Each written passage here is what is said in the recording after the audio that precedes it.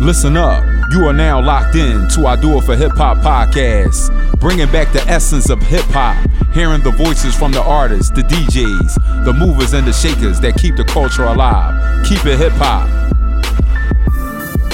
What up, what up? It's your boy DJ Bugsy. Welcome to I Do It For Hip Hop podcast, featuring Wisdom Body, hip hop journalist. She's doing big things. You representing Staten Island, also, representing BK. I'm so excited to bring her on the show. She was actually supposed to come on in April, but things, a conflict of interest, it didn't work out. Schedules didn't work out, but we're here today. And we're also want to get into my vacation that I just had. I just visited Puerto Rico, and I had an awesome time. It was just unbelievable for my birthday. Also had a birthday bash yesterday that was super awesome. So, it's just been, and I also got an opportunity to meet Lawrence Fishburne and Edward James from American Me and Selena. It was just an awesome experience. Puerto Rico hospitality is on another level. I recommend anybody to please go to Puerto Rico, visit, get a travel agent. Shout out to Liberty Travel.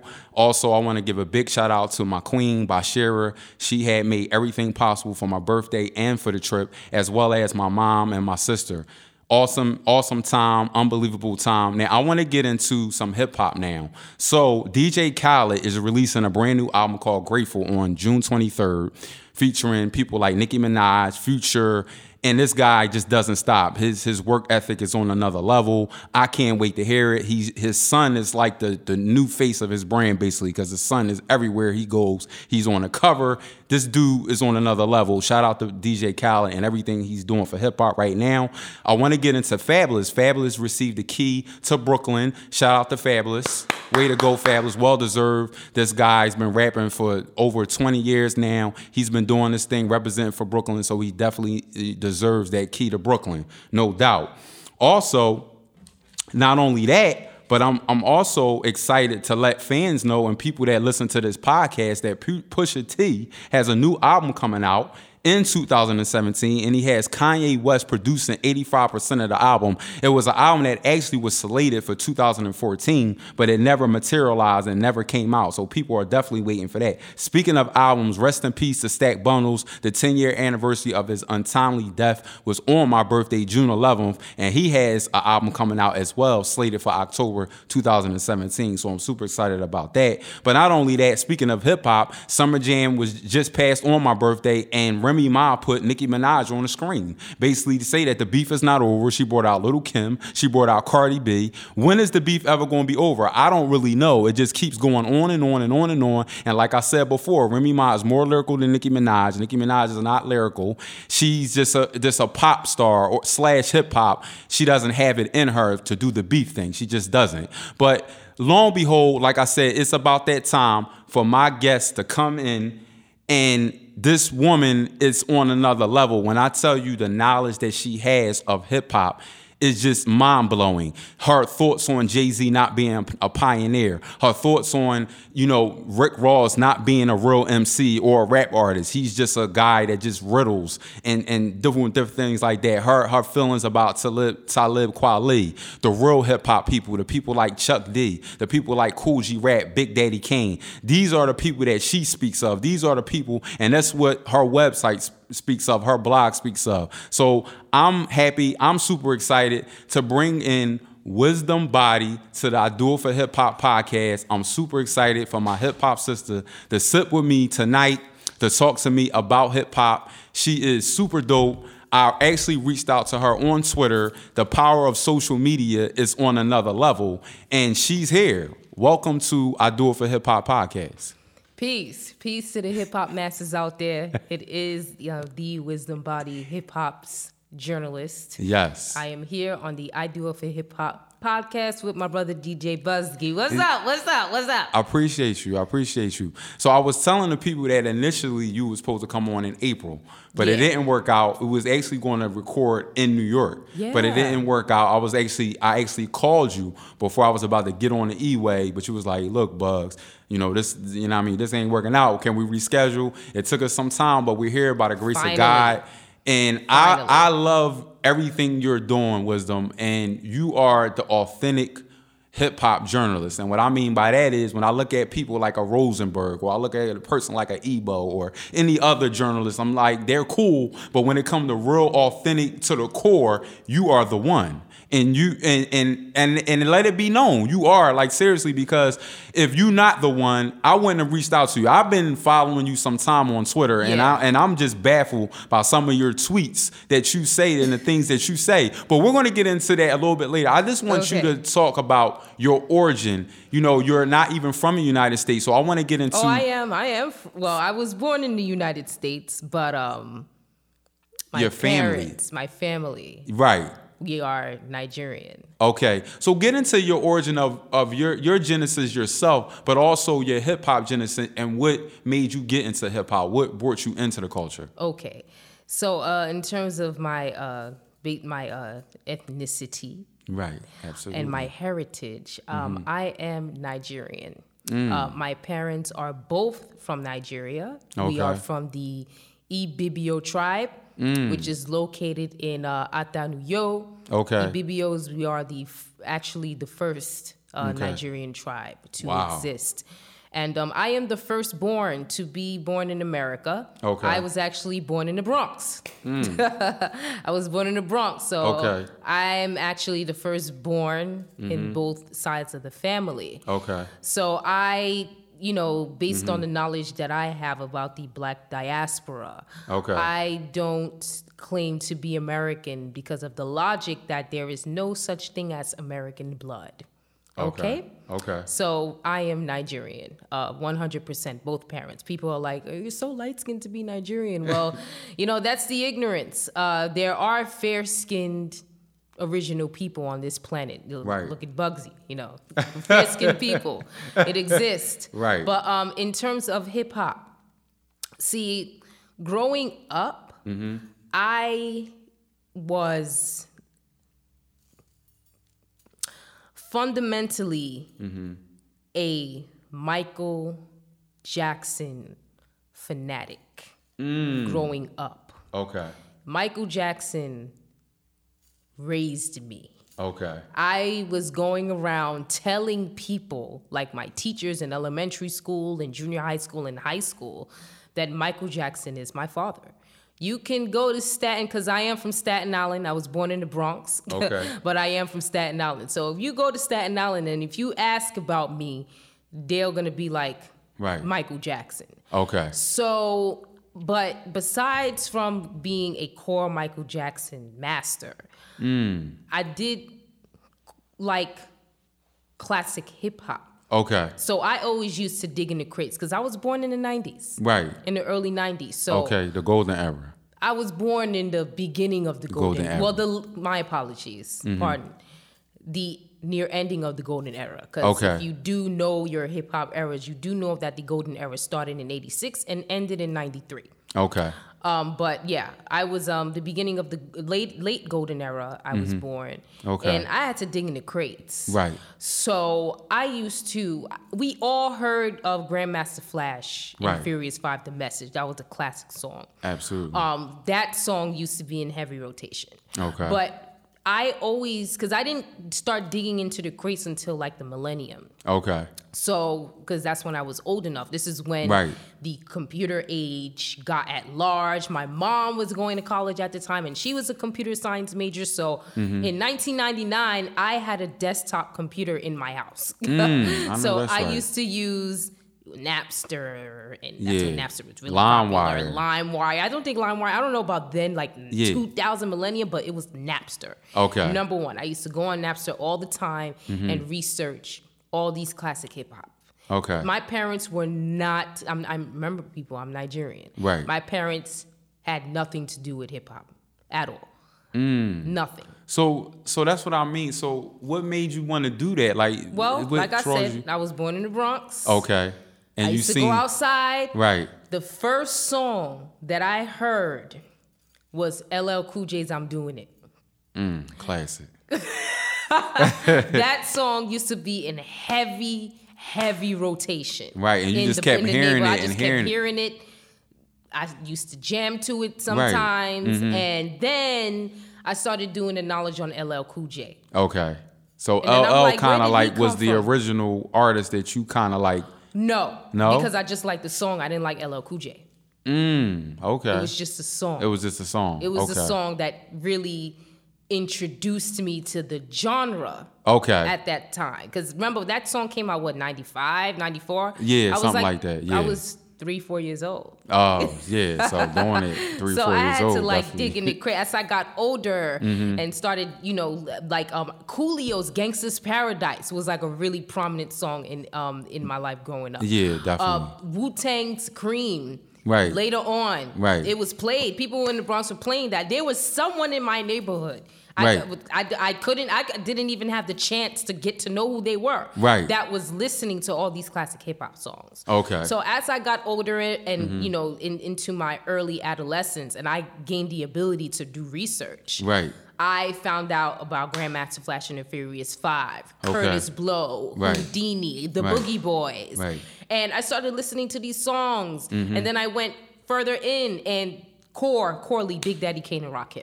Yeah. Corley, Big Daddy Kane, Rakim, and actually KRS-One's MCs Act Like They Don't Know. Right. Sound of the Police. Those were played in my neighborhood in the Bronx. Right. Unapologetically, repeatedly. So I knew about KRS-One when I was a little girl. Right. But I digged in the crates for Big Daddy Kane and Rakim, and the Public Enemy was visually prominent. Yeah. Because I remember the Public Enemy logo and the Chuck D, the face of Chuck D, the face of Professor Griff, the face of Flavor Flav were the clock were just pure icons and representation of hip hop for anybody. So it was like Public Enemy jamming to their tracks. And already being Nigerian, my father was the type of man that he was very he is, because he's still here. He is very pro-black. Okay. And he used to always play me James Brown and Al Green and Teddy Pendergrass. He plays all these classic soul music for me. And I'm like, I hear this in these records. Right. So that's really what molded. It's like you would think that that's kind of like a lot of people who are, like African Americans, their parents, that was like their core music selection for their parents, all these soul hip records. Right. So my father was also into that, not only being into our tribe and Congo music, but also into black soul music and disco. Right. So that basically trickled down to me getting embedded into hip hop and also being around. Like, when I was growing up, there were certain artists that were prominent. Okay. Like it was the bling bling era that was basically my golden era for people who are like in their 40s. Right. So, the Joel Santana's, the Dipsets, and the 50 Cents, and the what was G Unit? Right. I remember there was a time Mobb Deep did a song with them, and that's how I really got put on to Mobb Deep, because I'm like, Mobb Deep. Who are these on the track with? Right, exactly. Who is so this I did person? The knowledge, and then and then you go back, and I'm like, I've heard these songs before. Right. So I'm like, this is the sound that I prefer. Like, I wasn't really into the music that was coming out at the current time. Like, I wasn't really into the Dipsets and the G Units and you was into. I remember that's what the time Chingy was out and Chart Millionaire and that was what I grew up like. Destiny's Child and 3LW and all these girl groups started coming out and the Britney Spears and NSYNC. That was like when everybody Vanity was listening to Kane everything. came out. That time. So, but I wasn't really into that. Okay. I was, because primarily Michael Jackson was number one. That's it. All I would listen to. Speaking of Michael Jackson, and it's actually a two-part question. So where were you when he died? And when all the news that came out about him with the doctor, did it surprise you? That's very deep. That's really deep. Like I said, I was known for being a Michael Jackson connoisseur. Right. My identity ties with Michael Jackson. Really? If, like I said, if you go and ask about me, everyone is primarily going to be like, they're not going to say Wu-Tang, they're going to say Michael Jackson. Right. That news, that's the worst day of my life. I declare June 25th the worst day of my life. Michael Jackson passed away in the midst of my high school graduation. While you were graduating from high school? Yes. Wow. So the worst day of your life was supposed to be the best day of your life. Exactly. And this man helped me get through that entire journey. And for that to happen, because you looked at him as a father, too. Exactly. So it was so this is how I knew, like, the prominence is real. Everyone knows the deal with me and the way I uplift Michael Jackson. Because the entire class of 2009 of Curtis High School, mind you, that year, we were the biggest graduating class in New York City that year. Really? Yes. How many? I believe we were over like 150 graduates. I think it was like 175 or something like that. Hey, and that's not even a big number, but I guess in New York is a big number. For high school. For high school, yeah. For high school. It could have been bigger than that, but I think it was maybe like 235 or something like that. Okay. But it was a lot of us. We were the biggest of that year. Okay. And being a school from Staten Island. Shout out to Shaolin. Mm-hmm. But I'm talking about people that I done fought, people I don't like, people that I know don't like me. Were... It was crazy how the entire class was telling each other, be quiet, make sure Ime does not find out right now. Because I remember my homeboy, Jonathan Etienne, he was sitting right next to me. We were all on the track team because I ran track in high school. Okay, you were good? And it was crazy how I sat down. Were you good in track? Yes, I was good. I was one of the fastest girls in Staten Island for the 100-meter dash. Really? I had the 55-meter dash. One of the fastest sprinters in Staten Island throughout those 4 years running. Oh, wow. Congratulations. Our 4x1 actually won boroughs 3 times in a row at one point. We qualified to go to... Eastern States.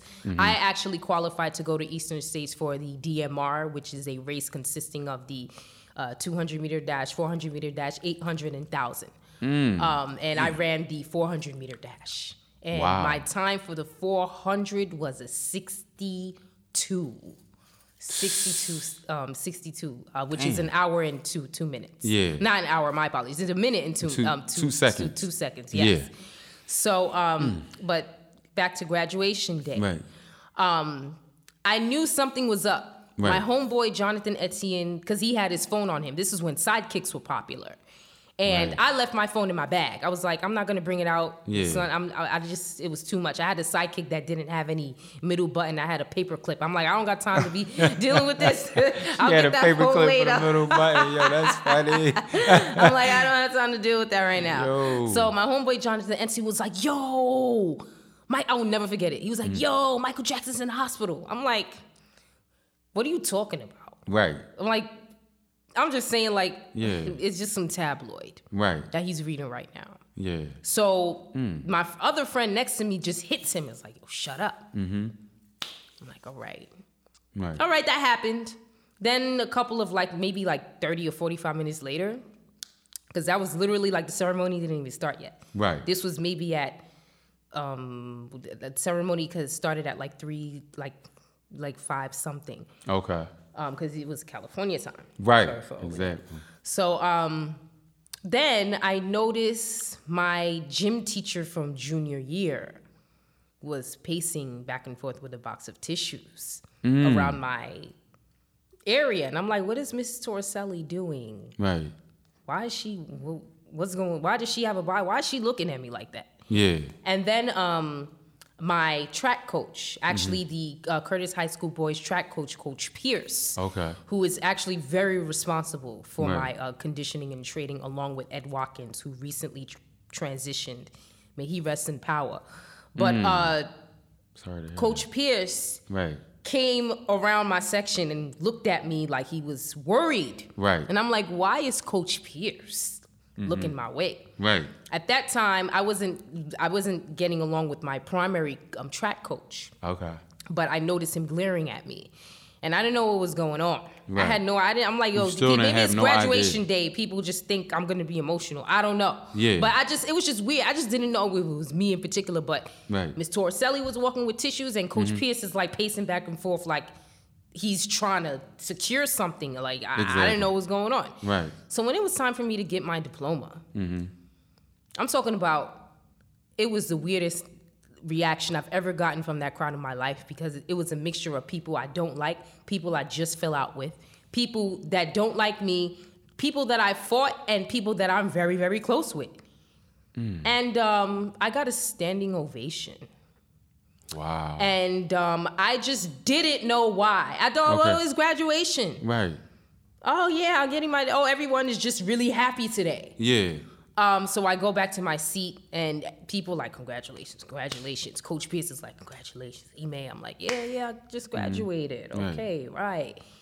The ceremony ends, and the first song that came on was Michael Jackson's Don't Stop Till You Get Enough. So when they played that, I already knew what happened. Right. I already knew what happened. Right. Because of what Homeboy said. Right. And on then top of, why are you just playing Michael Jackson? You could have played something else. What was popular in 2009? I forgot because I wasn't paying attention. But you could have played anything else, but you played Michael Jackson. Right. And then my best friend at the time, who graduated the same day from a different high school, was like, are you okay? So I've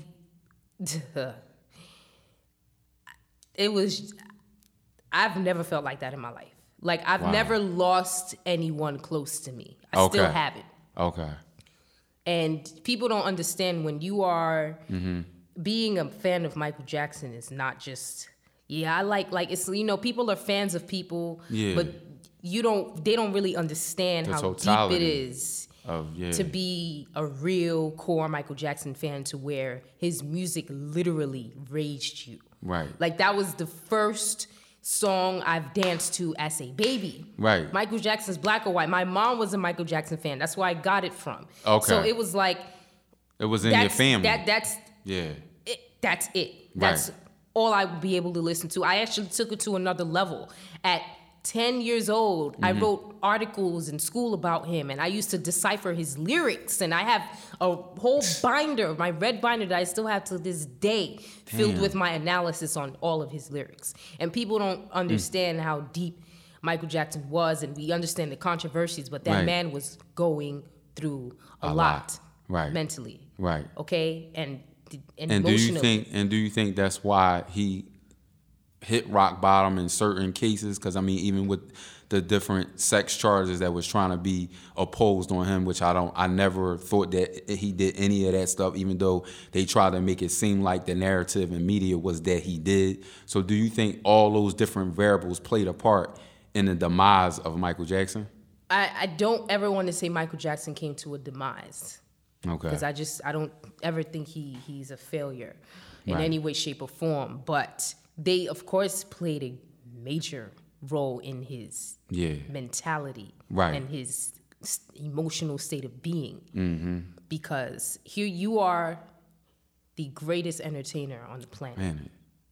Absolutely. You're the greatest showman on the planet. Absolutely. Great. To me, the greatest artist of all time. I'm sorry. I still to this day. Sorry to anybody else. Yeah.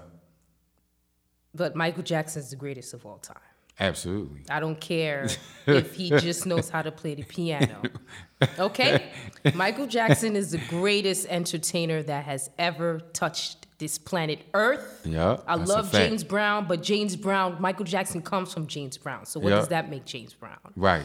But it plays a major role, and that's what the problem was. And that's what Michael's core focus was, the media and the tabloids and the rumors and the assumptions and the false accusations. He wanted to be accepted. But that's also what the problem was. And I know of some things that I can't speak on. Right.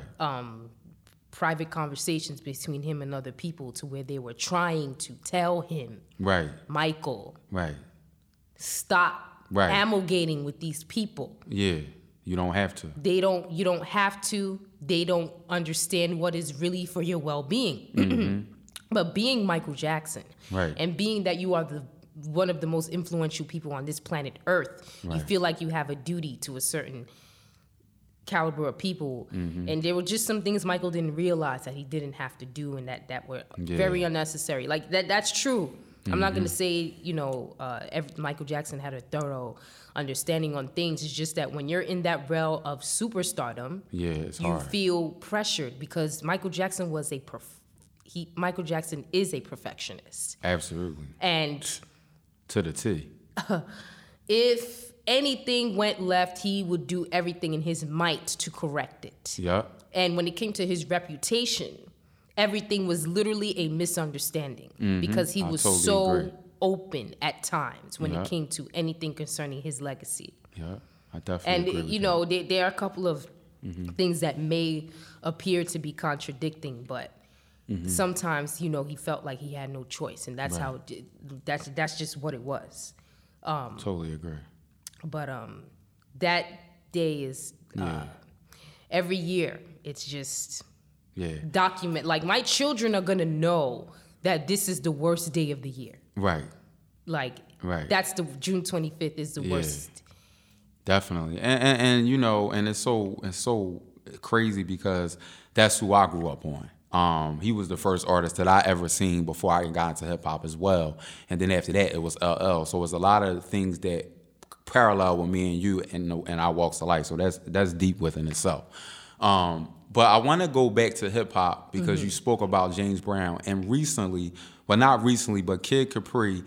James Brown is Kid Capri's favorite artist of all time, and he said that James Brown is the real godfather of hip hop. And do you agree with that? I need you to break that down for me, cause listen, all right.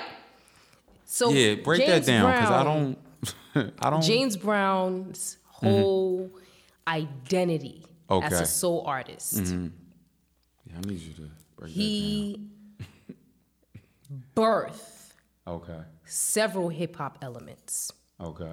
James Brown primarily birthed the b-boying element of definitely hip-hop. That, and I agree with that. With the good foot. Yeah, the good foot. That dance is what a lot of b-boys founded. That's the foundation of many foot moves in the b-boy movement. First off. Okay. Second off, the records of James Brown were the break beats of James Brown. The drummer like Clyde Stubblefield, who recently transitioned, may he rest in power. Those break beats on James Brown records were the records that one of the first records played at any park jam. The disco DJs were breaking James Brown. The hip-hop percussionists, the people that came before Herc, Bambaataa, and Flash were playing the beats, the break beats. That's a controversial thing amongst our pioneers on who started the break beat. I ain't gonna go there right now. But DJ Jones, Maboya, the Disco Twins. They were playing. Yeah, the Disco Twins. I know about them. They were playing James Brown records. James Brown records were rocking the house and laying down the floor for these break boys and break girls to get down. So, and then on top of that, let's talk about when hip hop evolved out of the true school era and into the golden era where sampling became prominent. Yeah, because that's what I wanted to ask you. I think it's safe to say to a certain extent that James Brown records probably are the most sampled records in hip hop. They are. Okay, because that's what I thought. The thing is James Brown's mentality. This is one of the main reasons why I always make it known that hip-hop culture is a culture for black people. It is a black culture. Because of the prestige and pride of being a black man in hip-hop. James Brown is one of the main people who started that. Besides the last poets and people in the likes of Gil Scott-Heron. Yeah, absolutely. Gil Scott-Heron. You know, the whole identity of being a black man. James Brown shot that. In shot these the hell young out of boys and girls. That are prominent individuals in hip hop right now. Yeah, definitely. I totally So we talk about Kid Capri making that statement of James Brown being the true godfather of hip hop is 1,000 and beyond correct. There's no doubt because he triggered the elements of hip hop. He triggered the element. He triggered the b-boying element. Okay. He triggered the MC element because there were certain phrases that James Brown said that MCs were dropping on the mic in the mid 70s. Right. Okay. So that is 1,000% valid, and I've definitely heard that before. And you can't argue about that. Yeah, it's true. That's deep. I like how you broke that down. So I want to talk about hip hop of today because I always say on this podcast that I don't really like today's hip hop. It's only a certain few MCs that I can give the armor to and say you are a true hip hop connoisseur, you are a true hip hop MC, or I can go on and on. But where do you think hip hop has came from the eras that we grew up to where it is now, the transitions from different eras? Because I just feel like it's so much lost, and I don't know if the identity of hip hop can ever come back to its truest form. Do you? I don't think it will. And why do you think that is? Is it the gatekeepers? I mean, who are or is it the buyers, the fans? It's the buyers. Okay. It's society and it's propaganda. The propaganda not only plague against hip hop, plague against the original people of this planet in this wilderness, peace to the gods, nerfs. Right. But people, it is the audience. That's it. The audience of today's hip hop, they are affected by the propaganda plague against our communities. Right. Their mentalities have been oppressed and have been watered down to shortened attention spans to where what they consider as talent is really what is mediocre and what is going to lead them into their lower selves. Right. So we have even people in my age group in their mid to late 20s. Right. They always talk about, when I listen to music, I don't want to think. So I don't want to really listen to Nas, or I can't really listen to Rakim all the time, or when they talk about some underground artists, like I can't really listen to like some Nitty Scott or some Ciroc because I gotta sit there and I gotta really pay attention to what their lyrics are, and I don't got time for that. So I want to listen to whatever. I don't really know these people's names. There's so many of them. What Future? 21 Savage. Whatever that is. I just. They don't want to listen to music with substance anymore. Right. The purpose of song is to express substantial thought and substantial emotion. Right. Hip hop evolved out of that. Absolutely. Because of how hip hop became monetized. Because how hip hop became marketed. And we want to go into culture vultures playing a major part into the state of hip hop today. Okay. And culture vultures are a part of the propaganda.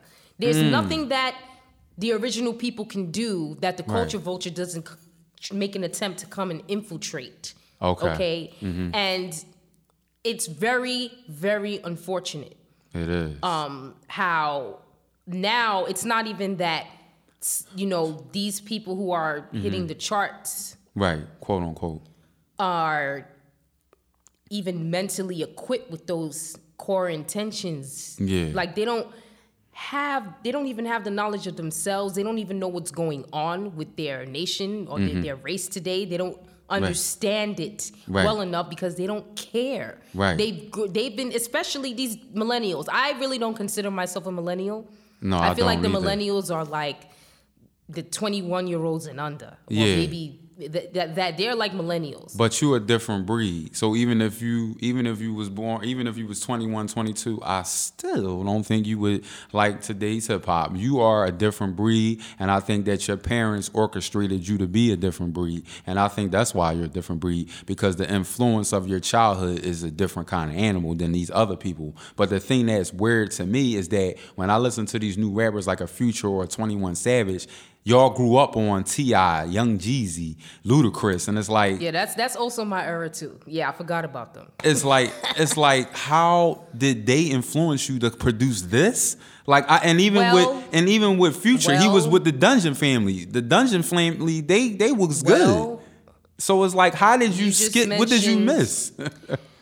Well, those MCs that you just sorry. Those rappers you just mentioned are rappers. Okay. T.I. Jeezy. But Ludacris is lyrical. Ludacris is lyrical. I'm sorry. I don't know how you feel about Luda. But wait a minute. Ludacris is very lyrical. Thank you. But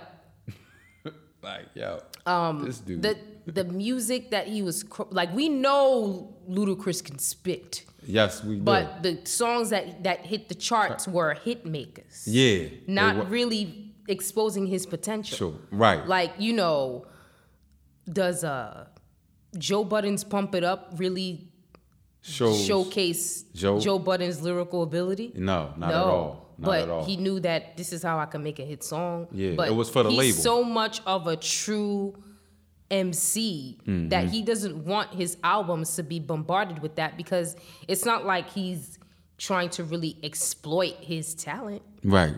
Unlike people in the likes of T.I. and Ludacris, Jeezy's a different story. Okay. Why he a different story? Because he is a lyricist. Okay. Okay. Yeah, Jeezy is certainly a lyricist in his own right. He be doing his thing. He do. But it's not elite. Okay. It is there, but it's not elite. Right. Just like Ludacris. It's there, but it's not elite. Like Ludacris, you're not Redman. Right.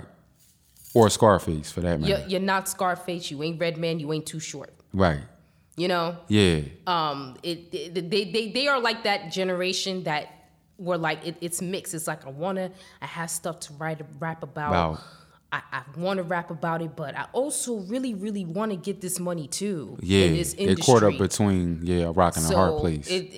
That's what it evolved into. But then the next generation completely just lacks the soul to even want to have anything to rap about, to where it's like, oh yeah, look at T.I., look at Jeezy, look at Joel Santana, look at 50 Cent, look at Jay-Z. I don't even look at Jay-Z. Right.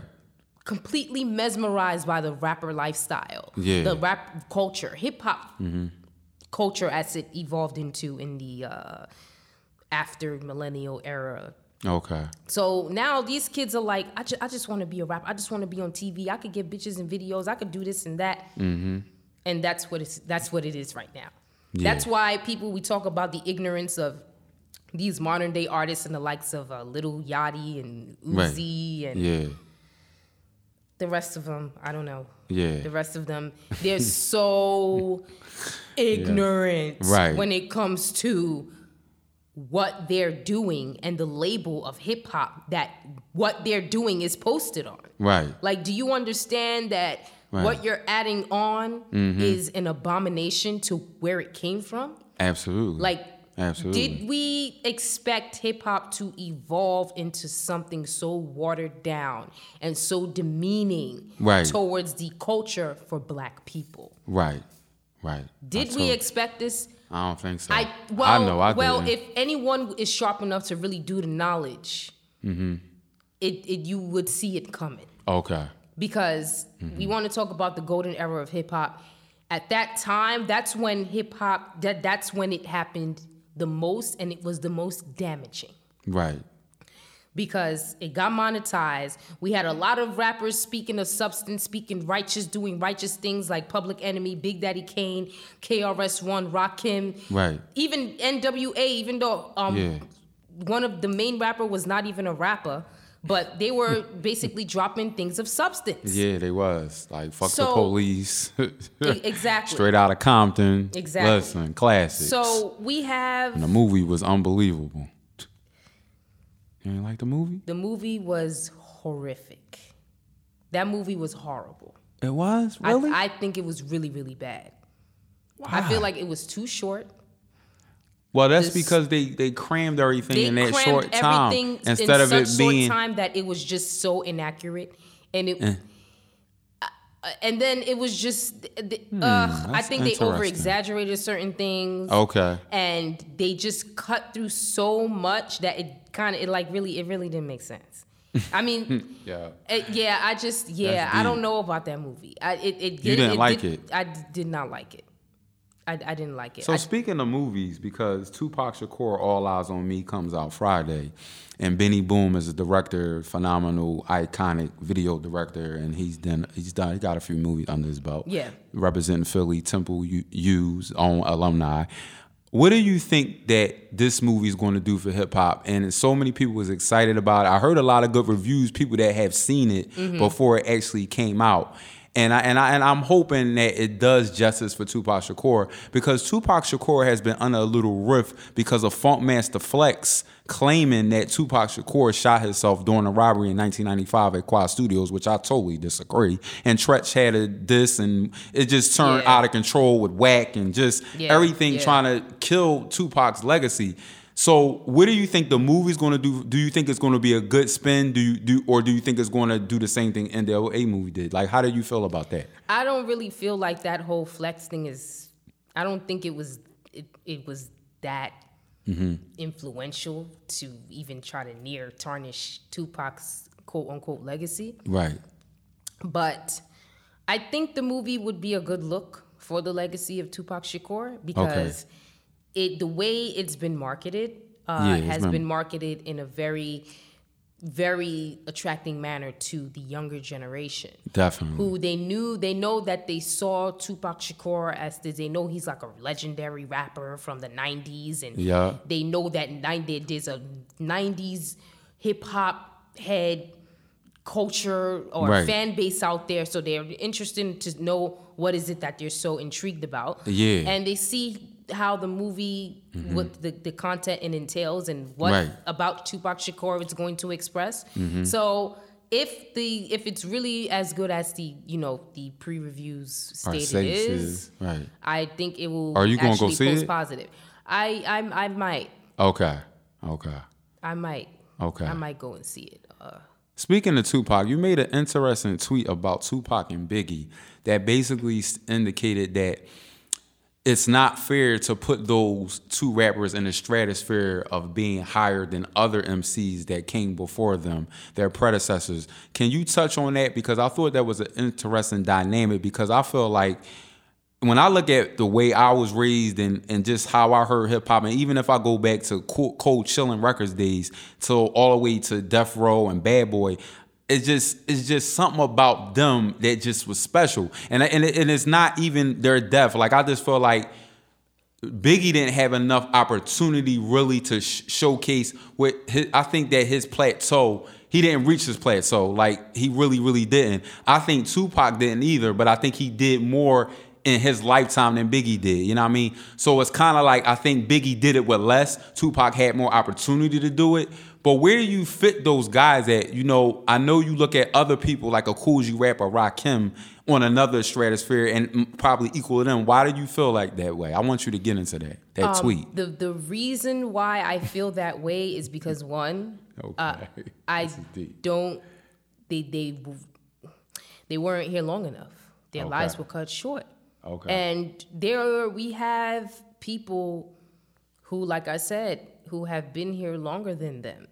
Who have surely accomplished more. And who had the time and ability to actually really master their craft as MCs. And I believe the reason why majority of hip hop puts Tupac and Biggie on that plateau is because at the time of their prime, they were so influential at a time where hip hop was truly globally a phenomenon. And this is why I call the 90s phenomenon. There's a difference between the golden era and the 90s. 90s phenomenon. The golden era is the first 3 years of the 90s, not the rest of the 90s. People need to understand that. Yeah, because I thought, see, you teaching me something today, because I always thought that the golden era was also Tupac, Biggie, 9-5, 9-6, 9-4, No. when he dropped the One More Chance remix, Big Papa. So it's not? You cannot put the era of Public Enemy, Ice-T, NWA, Big Daddy Kane, and Rakim with Wu-Tang, Biggie, Nas. Tupac, Nas. That's an evolution. Okay. Biggie, Tupac, Nas, Jay-Z, all of that is a hip-hop from the golden era evolved, in which you would notice a lot of MCs and groups from the golden era, the late 80s, didn't make it to the 90s. Right. So it's a completely different state of hip-hop. That's the reason why they call that era with Big Daddy Kane and Rakim and NWA the golden era, is because after the True School era, which is where the Curtis Blow and Houdinis come from, after that era, this is when we had an abundance of legitimate, elite lyricists hitting the mic and putting it on wax, and it was just a phenomenon of them dropping righteous rhymes. Right. So they called it the golden era, because it's like that time that hip-hop was really, really a community thing, but people were still hitting, like getting record deals, and so that's when it started. Right. So that's why it's like, oh, it's starting abundantly, this is the golden era.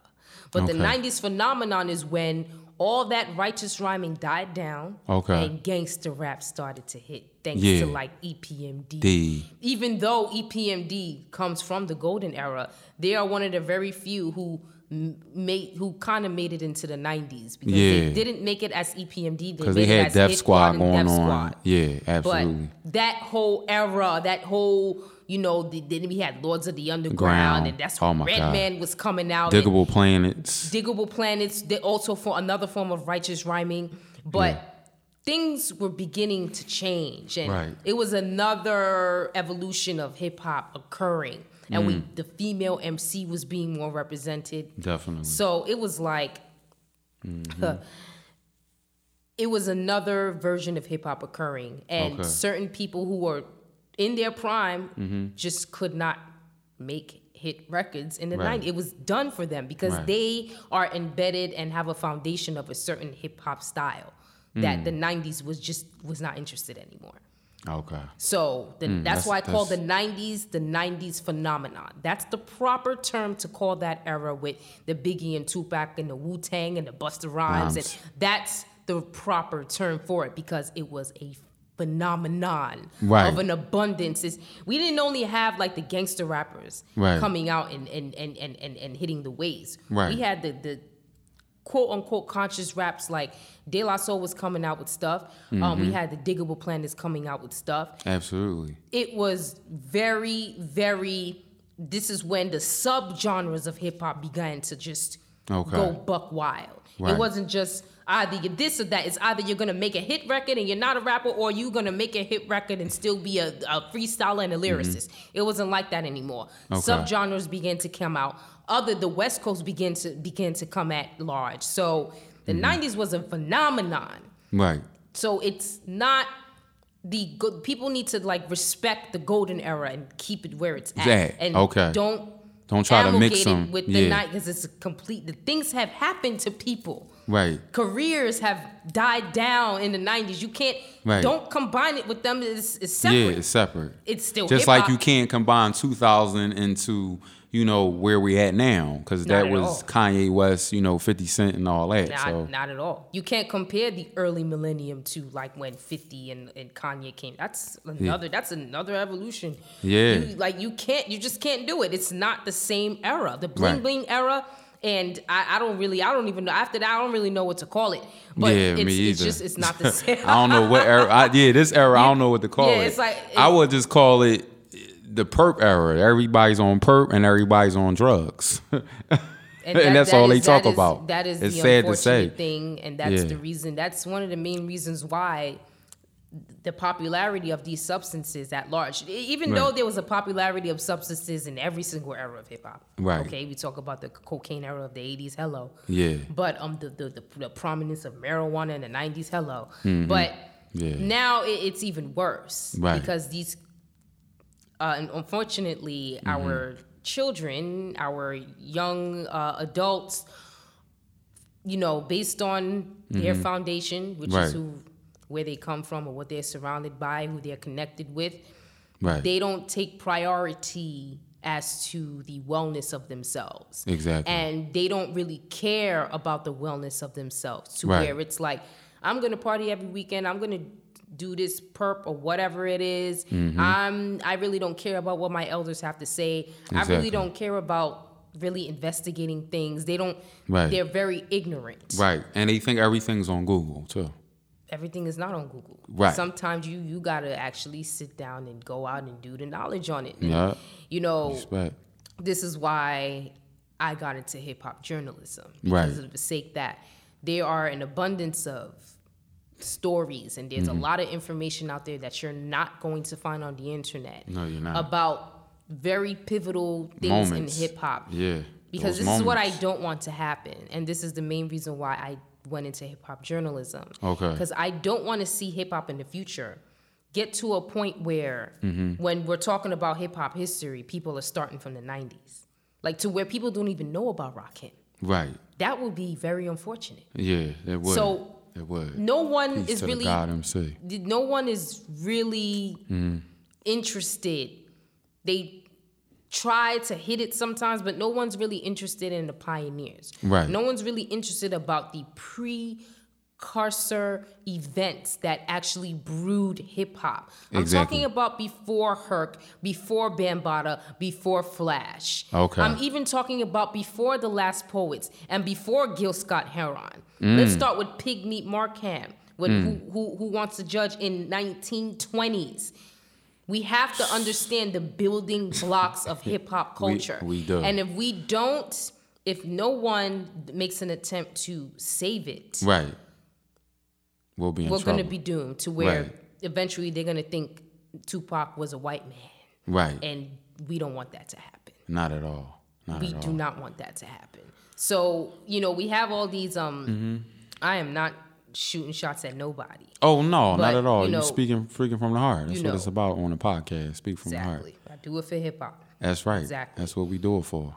We have these publications that, you hire these writers that actually go to school and earn a degree in communications or therapy, book theory type. Yeah. And they get on these radio stations and become writers for these publications. And it's like you have to, I guess they assign them to write about certain things. And they write it with such like generic context. With no soul, no depth at all. And I'm like, this is a prominent publication for hip hop culture.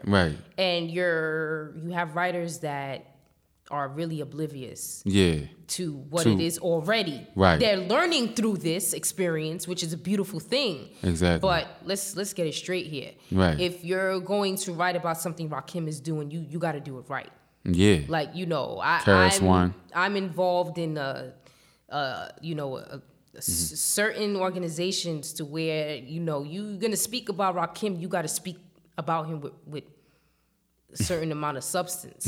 You can't be one-dimensional. And that's how I would say 90% of hip-hop publications and hip-hop officials already have the mentality, which I don't like. Yeah, I don't like that either. So, despite if I were to ever get a chance to write for any of these publications or not, my duty is to always preserve the potency of hip hop history and hip hop legacies of individuals. Yeah. I don't care if you were the MC of Cool DJ AJ. Right. Like like Tysky. Right. Tysky the MC, who was the MC of Cool DJ AJ, who was Curtis Blow's DJ. May he rest in power, because he transitioned about 2 years ago. Okay. And that's prominent. That's prominent information. Whoever was there doing the building blocks of hip hop, because you don't know where the future of this history is gonna go. That's so true. However I can preserve it, I will. Whoever I can get, I will. Like people, like the legacies of people like Spoonie G and Lovebug Starsky. Yeah. You got to know about these people, because these people are the original MCs who made the MC a popular being in the 80s. Without them, there would be no Yachty and whatever. Yep. Like you guys Biggie wouldn't... talked about it on his first single, Juicy. He talked about those two guys that you just named. Exactly. So they definitely important. I wanna change gears a little bit, because you have a very interesting website, blog, and I want to know what made you start it. And the name is like, it's like, yo, like, how did you come up with that name? Like, that's very interesting. Can you get into that a little bit? Sure. I kind of just got into it a little bit. The main reason why I started Old School Hip Hop Lust is because I saw a severe void in hip hop journalism. And, this recent, I would say, what are we in 2017? The past 6 years, social media, social networks has become very prominent with, unfortunately, with journalism. And with the documentation of all things, the legitimacy of all things, with news and such, it's become very prominent, a prominent platform to drop these things. Right. So I've noticed that there's been a phenomenon of quote-unquote hip-hop heads. Okay. Hip-hop heads are not people who are interested in modern-day hip-hop. Hip-hop heads are people who are interested in old-school hip-hop and classic hip-hop. And I've noticed that a majority of them view it from a very one-dimensional point. They're strictly interested in the lyrics and the beats. And majority of them are not black. And I kind of have a problem with that. Okay. And it's very important that because of the mass audience that does have a connection to old school hip hop, it's important that they know about the logic behind it and the origin of it and where it came from and who it's really for, so they can really know their place. Right. Because a lot of them don't know their place. And we talk about culture vultures, the same thing with the fans as well. They come in and you listen to a Rakim record and you think you know what Rakim's talking about. Or you think you understand the point he's trying to make when you are completely lost from it. Right. Or you think that Rakim is a hip-hop pioneer. You think that's when the culture started. A lot of them don't even care about Grandmaster Flash and the Furious 5. They don't have that on their phones. They don't have that on their iPods. Right. A lot of them don't even care about what influenced DJ Kool Herc. They're not embedded into that culturally. Genetically, they're not. Okay. So it's important for someone who's genetically connected. Yeah. Who's actually witnessed how hip-hop can influence a young person. Right. Like, I've lived in the Bronx. Right. I've been in households in my house where outside, the whole entire neighborhood in summertime is blasting old classic hip-hop music. Records. Yeah. Okay. I've been there. I've done that. I've been in classes with kids whose parents are connected to this. I understand exactly the fundamentals and the building blocks of this. The majority of the hip hop head community, fan base, whatever you guys think you are, I'm sorry, because they're my readers. 16,000 of y'all. But that's just the truth. So your website has done very good since you started it in 2014. Yes. That's awesome. I really didn't expect it to blow up like that on the Tumblr platform. Yeah. But one of the main reasons why I chose Old School Hip Hop Lust is because it's like the feeling that majority of hip hop heads have. They feel like they love hip hop. No, you really have a lust for this, because a lot of you guys, it's like, yeah, you understand it, and even if you do eat love it, you sleep it. It's like you really have a lust for it, but you can't actually. Hip hop is not a person where you can actually take it in. Right. But even though a lot of y'all do try, listen, I see you chicks at events, and I see y'all backstage trying to chase such and such. Y'all need to just cut it out. But that's a part of the lust. Right. That's a part of the hip hop lust, the groupies. It's a part of it. Yeah, it's a part of the culture. It's been going on since the beginning of time. For the beginning of time. Yep. Even I'm sure Grandmaster Flash, Bombada, Gil Scott Heron can all tell stories about that. But oh well, that's another story. It's a complete another entity of information. Yeah, but definitely. I just noticed that it's a real feeling of lust. Right. That a lot of hip hop heads have for the music, because you have it for the music. Right. For the music. Definitely. But you don't have it for the history. Right. You don't have it for the people who built it. And it's not a bad thing, but it's like it's a lust for the music. Okay. Because the Tumblr platform is mostly a visual thing. But this is why I didn't expect my blog to go as big as it did on there, because I'm writing articles on there.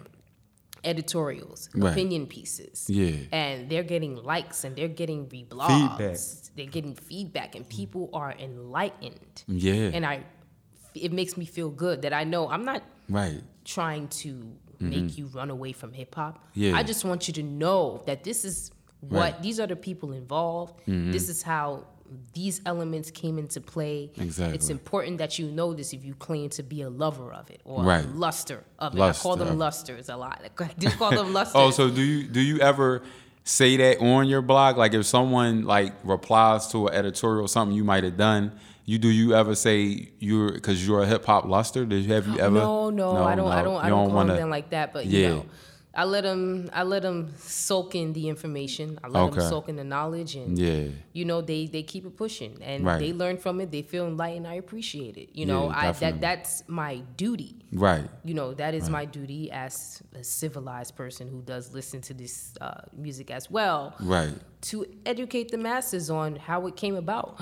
I'm not focused on. I really don't care about up and coming artists. I don't. I don't want to listen to. I don't care about your mixtape. I don't care about your SoundCloud. I am focused on the history of this culture and how it came up about, and I'm here to preserve the culture. And that's it. I am headstrong, focused on that duty. It's a duty of mine. And you have a love for it and a passion for it. And I have a passion for it because the music that has actually touched my soul has at times saved me. It saved a lot of people, even whether you're white, black, or whatever you are. Right. It saved you at a certain point too, but for a certain dynamic of people, and this is just the logic of it. Right. This is the science of it. It's not to offend nobody. Nope. But for a certain people of a certain genetic makeup, which is more original to this planet Earth, it has a bigger impact on us. That's a fact. And because it has such a big impact on us is the reason why its state today is at the level it's at. Right. And this is what people need to understand and connect the dots to. You're not going to sit here and think that it's not like there are people who are really a part of this culture. Right. That's a fact. That the listeners need to really, really understand. And if you really do have a heart for this, you would try to do something to preserve. Like, we have a lot of people that are not black and who are not culture vultures, who do everything that they do is to help out these legends and help preserve their legacies. Like my good friend DJ J Ronan from All Elements Music. Okay, he does everything in his power to help out hip hop legends. He was he was very close to Sean Price. He has a studio in Flatbush, Brooklyn, to where a lot of legendary MCs go, and he records them, and he actually puts out mixtapes. There's been a mixtape that he did that has Rod Digger on it. Little Fame from MOP. Sadat X from Brand Nubian. Right. My homeboy Sav Kills from Brooklyn. That's what's up. I can't. It's just an abundance of legendary MCs that he gathers together and throws mixtapes and put them on, and it's highly appreciated. Yeah, definitely. We need more of that. We need more of that. Like you're doing something to preserve the culture, and you're not violating. Right.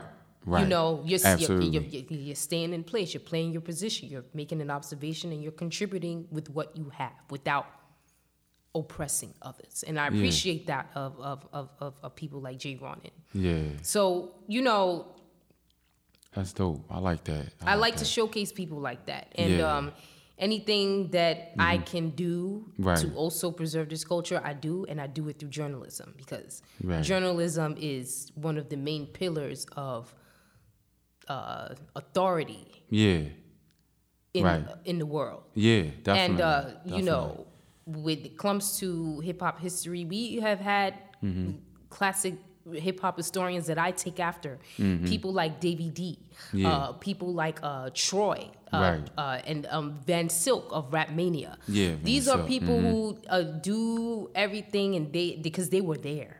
Exactly. Especially Van Silk.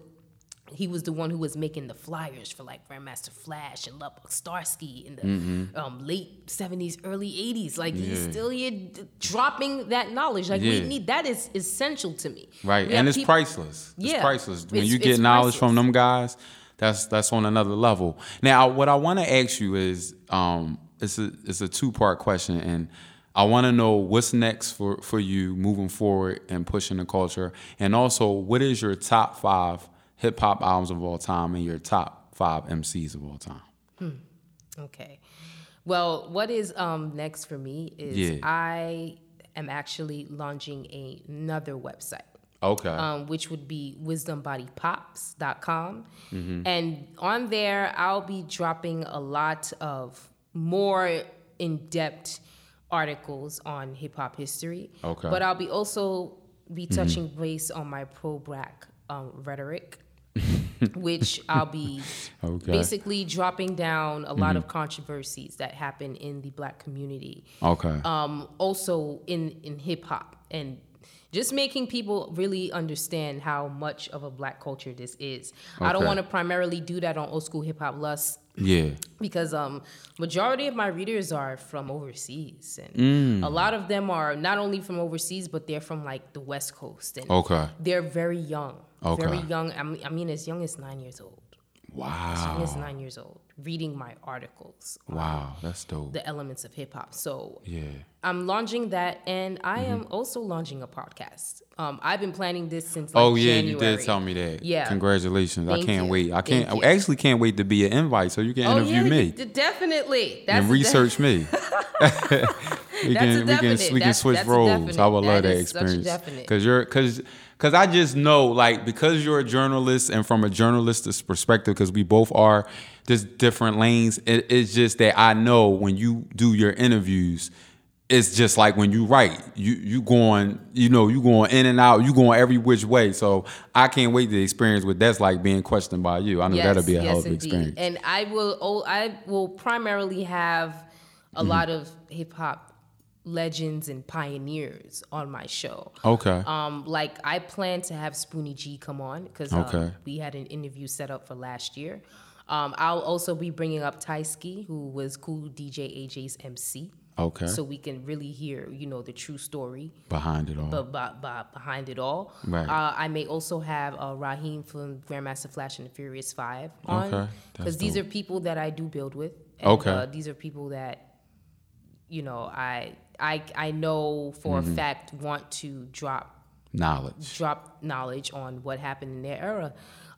You might even have some insight about the Afrika Bambaataa situation. Who knows? But I know that since I have that ability to get to gain access to these people, it can definitely happen. I will certainly have Paris Smith from EPMD on. I've actually did an interview with him at the Roots Picnic almost lost it and caught a heart attack, but I found it.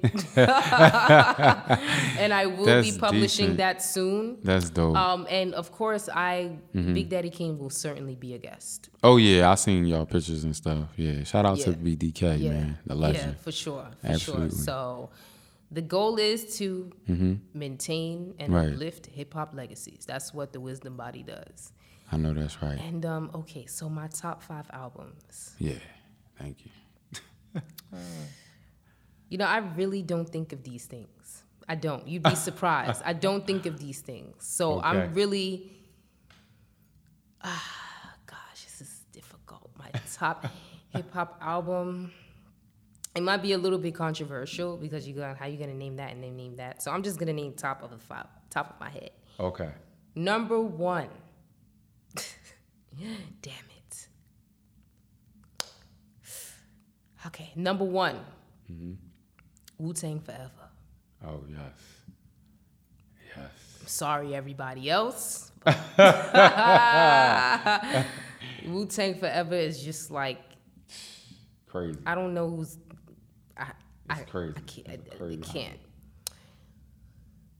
Number 2 might be like a shocker, but I don't care. This is the Wisdom Body. Okay. All for One. Brand Nubian. All right. Cool. Number 3. I'm going to say Redman's Muddy Waters. Classic, yo. I love that album. Just love it. That's my favorite Redman album of all time. Yeah. I'm talking about that's crazy. Cross-breeding Redman at his top. Yeah. Muddy Waters is a... And that cover is crazy. Yeah. The fact that he wanted to be muddy with the boots and his hat, glasses and the hat, like classic album cover, yo. Nothing beats album covers from the golden and 90s phenomenon. Nothing beats them album covers. Nope. Nothing. No, not at all. Oh, wait a minute. Number 2? That was that's 3. Now you want 4. So I'm gonna name 4. But this is, I mean, I don't know if I'm not going in order. After Wu-Tang Forever is no order. Because Wu-Tang Forever is just number 1. But Big Daddy Kane's, it's a Big Daddy thing. Yeah. Young, Gifted, and Black. Right. Is my favorite track. Right. Like that boy, man, album is it's crazy. You know, Big Daddy Kane's Sophomore album. And this is Big Daddy Kane after getting signed and really observing the state of his MC identity. Yeah. And completely in evolution mode. Right. Definitely. Combination of the songs with, you know, his sex appeal and the righteous rhyming. Right. That's an elite MC. Yeah, definitely. Forever will be an elite MC. Oh yeah, without a doubt. And number 5? Number 5. I have to put this in if I'm gonna ever name a top anything. Because I really love this rapper. Like, he's one of my favorite rappers. Okay. So of course he's gonna be named later. Right. But Supreme Clientele by Ghostface Killah. Classic. I love that album. Wu Banger 1-on-1 is just that track is just, that album is just, it's crazy. But I do like Iron Man. I do like Iron Man is too. A classic. Yeah, okay? I really like Iron Man. Like, though, you know, it's just, I love Supreme Clientele. It's a personal favorite. Like, I love Supreme Clientele. Yeah. So those are my top 5. All right, so now top 5 MCs. That's not my top 5 besides Wu-Tang Forever. Yeah. You know what? I'm lying. You know what? Because honestly, there are a couple of more albums that would be in my top 5. I just wanted to mix it up a bit. Okay. It's a lot. Damn, okay. It's a lot. We're going to do MCs now. Yeah, we're going to do MCs. Okay. Number 1, Big Daddy Kane. Okay. I can respect that. Big Daddy Kane #1. That's definitely can respect like that. an elite lyricist that is so dimensional, multi-dimensional with his abilities. Right. He's a showman at the same time. Okay. Definitely. Not only is he a lyricist, but he is a showman. Yeah. He's a dancer. Double. He's the double threat. He can produce. People don't know that. He can produce as well. You'd be surprised. That's crazy. You'd be surprised That's crazy. of what he's really involved in when it comes to his own. Yeah, his own thing. Yeah. Big Daddy Kane is the beyond ideal MC of hip hop culture. Absolutely. I totally agree with that. So Big Daddy Kane #1. #2, Ghostface Killah. Okay. Yeah, that boy was a bad boy. Even though a lot of people like to say they don't understand nothing that's coming out of his mouth. That's interesting. I've heard that a lot. I've heard that a lot. His mouth. But I've heard that a lot. People like, but I don't understand what he's saying because they don't understand what he means. Yeah, that's more like it. It's funny because it's like, that's all right, I understand. Like, what does the pastor and condoms and red tops have to do with anything? Like, you know how some verses be like. But that's him. That's Ghost. Ghostface Killah. Like, let him be. Let him be, man. And I love how multi-dimensional he is with his flow. Yeah. And his delivery. Yeah. His style is crazy. His style is just so one of a kind. It is. It is. To the Wallabies, to the Long Minks, everything, man, about that dude. Ghostface Killah is certainly legendary. Yeah, definitely. #3, Redman. Redman. That guy. Redman is just Reggie Noble. The Funk Doc is just Funk Doc the spot. Shout out to Redman. I love him, Redman. man. That's it. Redman. Just it. You ain't even gotta say no more. That's that boy. Seriously. Put Brick City on the map. He did. He certainly did. Him, along with Lords of the Underground and Naughty by Nature. Yep. They all did that. Yes, they all did that. Yeah.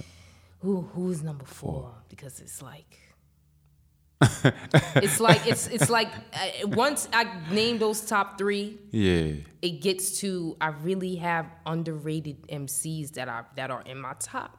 Right. That didn't. Yeah. You know, like there's other people that would definitely be there if I was naming a top 10, but if I'm gonna name a top 5, I want to put the variety of what I'm really interested in. Right. Yeah, I can respect that. And I'm gonna say Sadat X from Brand Nubian is really seriously one of my favorite rappers of all time.